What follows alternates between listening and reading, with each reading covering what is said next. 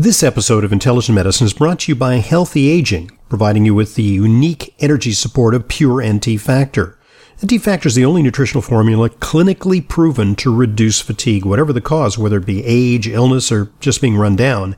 NT Factor from Nutritional Therapeutics repairs damaged cells and restores healthy bacteria in your digestive tract. Clinical trials have shown NT Factor reduces fatigue by almost half, and it even reverses some symptoms of aging. I've been taking NT Factor for years with a 45-day money-back guarantee of nothing to lose. To order, call 800-982-9158. That's 800-982-9158. Or go to ntfactor.com. That's ntfactor.com.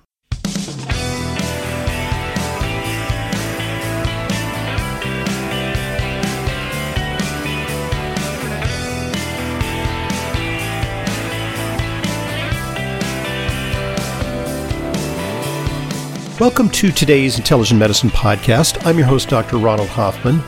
And now for something completely different. I think this may be the very first time that we've aired this subject here on Intelligent Medicine. It's the epidemic you never heard of. It's the crossroads between tick-borne diseases like Lyme disease and food allergy. And it's a very weird phenomenon. Today's guest is Sharon Forsyth. She has created the Alpha-Gal Syndrome Awareness Campaign with the purpose of raising awareness about Alpha-Gal Syndrome and providing information about AGS, as it's abbreviated for the Alpha-Gal community, for their friends, families, and healthcare providers, as well as for the media and researchers, because we actually need to create awareness about alpha-gal. Unbeknownst to some of you, you may have alpha-gal. A loved one or a friend may be suffering from bewildering symptoms, and it may be due to alpha-gal syndrome. And so Sharon has a background in the conservation movement, but after being diagnosed with alpha-gal syndrome in 2019, she searched for information that would help her navigate this complex condition. But she found little, and even allergists had little familiarity with it, and many weren't able to help. So she did a deep dive on the subject. Now she's an expert. She heads a community of common sufferers, patient awareness group, the Alpha-Gal Syndrome Awareness Campaign. And so without further ado, here's Sharon. Sharon, it's a pleasure having you on Intelligent Medicine. Thanks for joining us today. Thank you for having me. I'm very excited to speak with you. Okay, indeed. It may be a little irreverent, but, I might refer to you as the Alpha-Gal. We've heard that before. I have heard that one before, but okay. I'll answer to that. I'll refrain. But tell us a little bit about what this is. What is Alpha-Gal syndrome? Yes. Alpha-Gal syndrome is an allergy to a sugar, unlike most allergies, which are to proteins. And the sugar is, for short, it's called alpha-gal. And it's produced by all non-primate mammals and some other organisms as well. For patients who have alpha-gal syndrome, it's primates, non-mammalian primates are our biggest problem in terms of foods and other exposures. Okay. And so it's commonly referred to as a meat allergy. Is that a misnomer? It absolutely is a misnomer. People originally, when it was first discovered, it was discovered in people who reported having reactions to red meat. And at that time, they didn't realize that there were people who reacted to other mammalian products like dairy and gelatin, and even mammalian byproducts in all kinds of things, from processed foods to personal care products to household products, to even fumes produced by cooking meat. So it's absolutely not a red meat allergy. It's much more than that for about 50% population. So it's not for people who are sort of thinking now, they might be thinking, oh my goodness, I had a steak the other day and I just felt, I felt like it hit my stomach like a ton of bricks. Maybe I have a meat allergy. It goes way beyond that sensation of satiety or fullness, right? Yes, absolutely. Well, in my case, I had full-blown anaphylaxis, and 60% of us do have anaphylactic reactions after eating red meat. And often our reactions to different exposures present differently. So, for example, in my case, if I eat red meat, I have an anaphylactic reaction. If I eat dairy, I get GI pain and other GI symptoms. If I eat gelatin, I actually get reflux. So that would preclude vitamins for a lot of people. Many vitamins are in gel caps. Absolutely, or gummy vitamins. Mm-hmm. Actually, my most severe gelatin reaction was to a gummy vitamin. Mm-hmm. Perhaps also collagen collagen protein, things like that would have traces of alpha-gal. Absolutely, and for people who are very sensitive, for about 2% of the population, they react to even trace amounts of alpha-gal in things like magnesium stearate or lactose. So that's about 20,000 drugs right there that they have to avoid. And how about topical things? Certain products are animal protein derived that you apply to the skin, cosmetic products and skincare products. Yes. When I was first diagnosed, I had no idea that I would be allergic to anything other than red meat. And I started breaking out in rashes, but it became pretty obvious that it was my personal care products because of where the rashes were. But lanolin is probably the biggest offender. Mm-hmm. Many people who don't react to other byproducts and personal care products. It's derived from sheep's wool. Absolutely. It's derived from sheep's wool. But there are other things as well, like glycerin. That's a big problem for a lot of people. And just numerous mammalian byproducts. Mm-hmm. One of the projects that we've done is to create a database of mammalian byproducts because there wasn't one. There was no list of mammalian byproducts. We called everybody, the beef lobbyists, the USDA. Mm-hmm. And we identified over 600. Wow. So tell us a little bit about your journey. How did you become aware of this? And then, it seems like a lot of people go to doctors and doctors even have less awareness of this or they confuse it for other conditions. How long did it take you to get a proper diagnosis? Well, I've probably suffered from alpha-gal syndrome for most of my life. But I actually only learned about it 2 weeks before I received 5 tick bites in a row, which caused, when you have alpha-gal syndrome, if you're bitten by a tick, your symptoms tend to get worse. Mm-hmm. So I was bitten by 5 ticks within a 2-week period. And during that period, a friend who's an ornithologist actually told me about alpha-gal syndrome. So I was bitten by these ticks. 2 weeks later, I ate a hamburger, and I didn't normally eat red meat even back then, and I had an anaphylactic reaction, and I thought of all those medical students who learn about a rare condition, and then they develop it.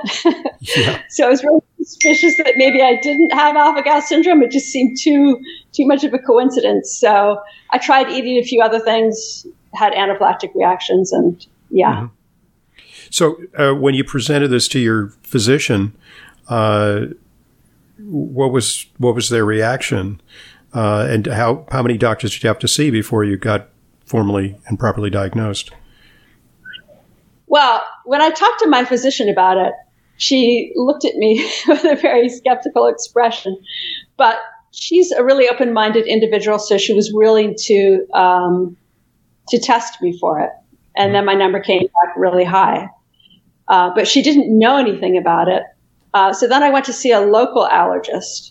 And the local allergist, at that point I had stopped eating red meat, but I was still eating dairy and gelatin. And I was having, severe GI issues. And I connected the two because I went from not having GI issues to having GI issues. Mm-hmm. And then she said, "Oh, you probably have colon cancer. Go see a gastroenterologist." Yeah. Right. Yeah. So, then just through online support groups, I learned that this is actually a common phenomenon. I eliminated all the other sources of mammalian exposure from my diet, and carrageenan, because red algae also express alpha-gal. Mm-hmm. In effect, it's not an animal or a mammal, but it's one of the non-mammalian sources of alpha-gal, right? Exactly. I mean, numerous taxa actually produce alpha-gal, bacteria as well. Mm-hmm. So at that point, my husband, who has had terrible GI issues for much of his life and horrible arthritis, said, "You know what, my arthritis and my GI symptoms have cleared up. I wonder if I have alpha-gal." So we got him tested, and turns out he also has alpha-gal syndrome. So what does the testing entail? It's not a routine test because allergists will either skin test you, which can demonstrate alpha-gal sensitivity, but they often rely on a blood test called the IgE-RAST. And the IgE-RAST, you don't commonly run it for meat. Usually run it for more common allergens like eggs and wheat and dairy, perhaps casein or lactalbumin. But they don't generally run it for meat, but it is available. And if you test it for meat, will it come up positive using that conventional test? Well, let's start with the correct test. Sure. The test that you really ought to get exists, and it's for some reason difficult to find online. It's the test for alpha-gal immunoglobulin E. Mm-hmm. And it can be done through LabCorp, it can be done through Quest, but for some reason it doesn't pop up in the usual menu, which can make it really hard for allergists to find. Mm-hmm. So when I was first diagnosed, my doctor didn't know about the alpha-gal IgE test. He tested me for beef, pork, and lamb. Mm-hmm. And I tested positive for beef, low positive for pork, and negative for lamb, and I think negative for gelatin. And this is actually really important for people to understand because those tests are for protein, mm-hmm. not for the carbohydrate. And sometimes they're positive and sometimes they're negative. But whether they're positive or negative doesn't really give you any specific information about the mammalian products that you will react to. So those tests are actually more confusing than anything else. Mm-hmm. The reason that they ever test positive is because alpha-gal isn't floating around in your serum. It's actually attached to proteins and fats. Okay. So yes, the proteins have alpha-gal on them. Mm-hmm. So they can sometimes co-react, giving you a positive test, but it's not a definitive test because not every culprit food is identified in those tests. And then there's skin testing, and many allergists use skin testing. Would skin testing I used to do skin testing. I don't think I've ever skin tested anybody for meat. I tested for more common allergens. Meat allergy, relatively uncommon, like an old-fashioned allergy, not alpha-gal. But if they put in a little bit of the whatever they use for skin testing for meat, is that a true diagnostic method or is it hit or miss? This is actually one of the big diagnostic challenges with alpha-gal is that allergists tend to use skin prick tests, mm-hmm. but skin prick tests are not reliable with commercial extracts of meats, mm-hmm. are not reliable for the diagnosis of alpha-gal. And in fact, I've looked at some big studies where they tried to determine what the most common allergies were in different parts of the world. And when they first collect the data and ask parents what children are reacting to, beef and pork are often very high on the list. But then they test the kids both through an oral food challenge and a skin prick test. The skin prick tests are negative. The oral food challenge appears to be negative. I'm sorry, I can't figure out how to turn that on. Don't worry about it. We'll get past it. it appears to be negative, but it's just that they don't react while they're in the allergist's office. They go home and react 3 to 6 hours later. Okay, so what you're saying is that these reactions may be delayed and not instantaneous, and therefore it's sometimes hard to pin down because you may say, I think I'm having an allergic reaction, but it may be hours later, so it's hard to attribute it to whatever antecedent meal you had, right? Yes, exactly. Okay. That's one of the reasons why there's so many misdiagnosed people and why it's taken so long for the world to even recognize that there is such a thing as a meat allergy, because that's a really paradigm shifting idea. You're supposed to react within a half an hour of eating a food. Mm-hmm. In a classic food allergy, like the people who, these lurid headlines, the kiss of death, girl kisses her boyfriend who's had a peanut butter and jelly sandwich, and just merely by having a few molecules of peanut antigen from a kiss, she develops anaphylaxis and dies, tragically. Yeah. That's a classic anaphylactic reaction. And this seems to be sort of betwixt and between classic allergic reactions and what is often thought of as a traditional allergy. So you mentioned the tick connection, and there are different types of ticks. There's the so-called dog tick, which is large, sort of like the size of a nail head, and then there's the type of ticks that cause Lyme disease and other tick-borne diseases. They're very tiny. They're sort of like the pinhead-sized ticks that are common in many states, especially the Northeast. They transmit Lyme disease. Which ticks are responsible for alpha-gal sensitivity? So I would love to answer that question, but getting back to what you said previously about being somewhere in between classic allergy and an atypical allergy. It actually is a classic. Classic type 1 sensitivity. Mm-hmm. It's just that the primary antigenic form of alpha-gal is fat, and it takes a while to break the fat down. So it's actually an immediate reaction, but the reaction doesn't occur until the alpha-gal is exposed in the round fat. That's another way in which it's a completely paradigm shifting allergy. Okay, so it does. But the ticks. This is a known allergic pathway. It just, by the nature of it, it is a little delayed before it causes the immune system to react. Yes. Which makes it harder. They call it a delayed immediate reaction, which I think is kind of a funny way to describe it. But yeah, so-called immediate hypersensitivity. Okay, so then on the tick question, we now know that bizarrely, this is an allergy that is transmitted, right? Mm-hmm. In the United States, the primary vector of sensitization is the Lone Star tick. And we know that because of the geographic distribution of alpha-gal overlapping so consistently with the distribution of the Lone Star tick. However, around the world, there are numerous species of ticks that can induce alpha-gal.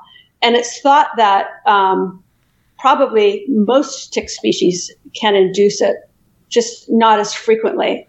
And I think one of the reasons is because Lone Star ticks feed on humans at all stages of their development. So you get bitten by like a bunch of larval Lone Star ticks, and because you have so many bites, you're more likely to develop like full-fledged clinical. So it's additive. And how about the question of susceptibility? Because I have an alpha-gal patient in my practice, but prior to having alpha-gal, she had a whole panoply of allergies. And so it's almost like her cup had runneth over. And it was an additive effect that on top of being a very allergic person with many food allergies to begin with, she acquired alpha-gal sensitivity and tested positive for it. Is there some synergy between being an allergic type person and the severity of your alpha-gal?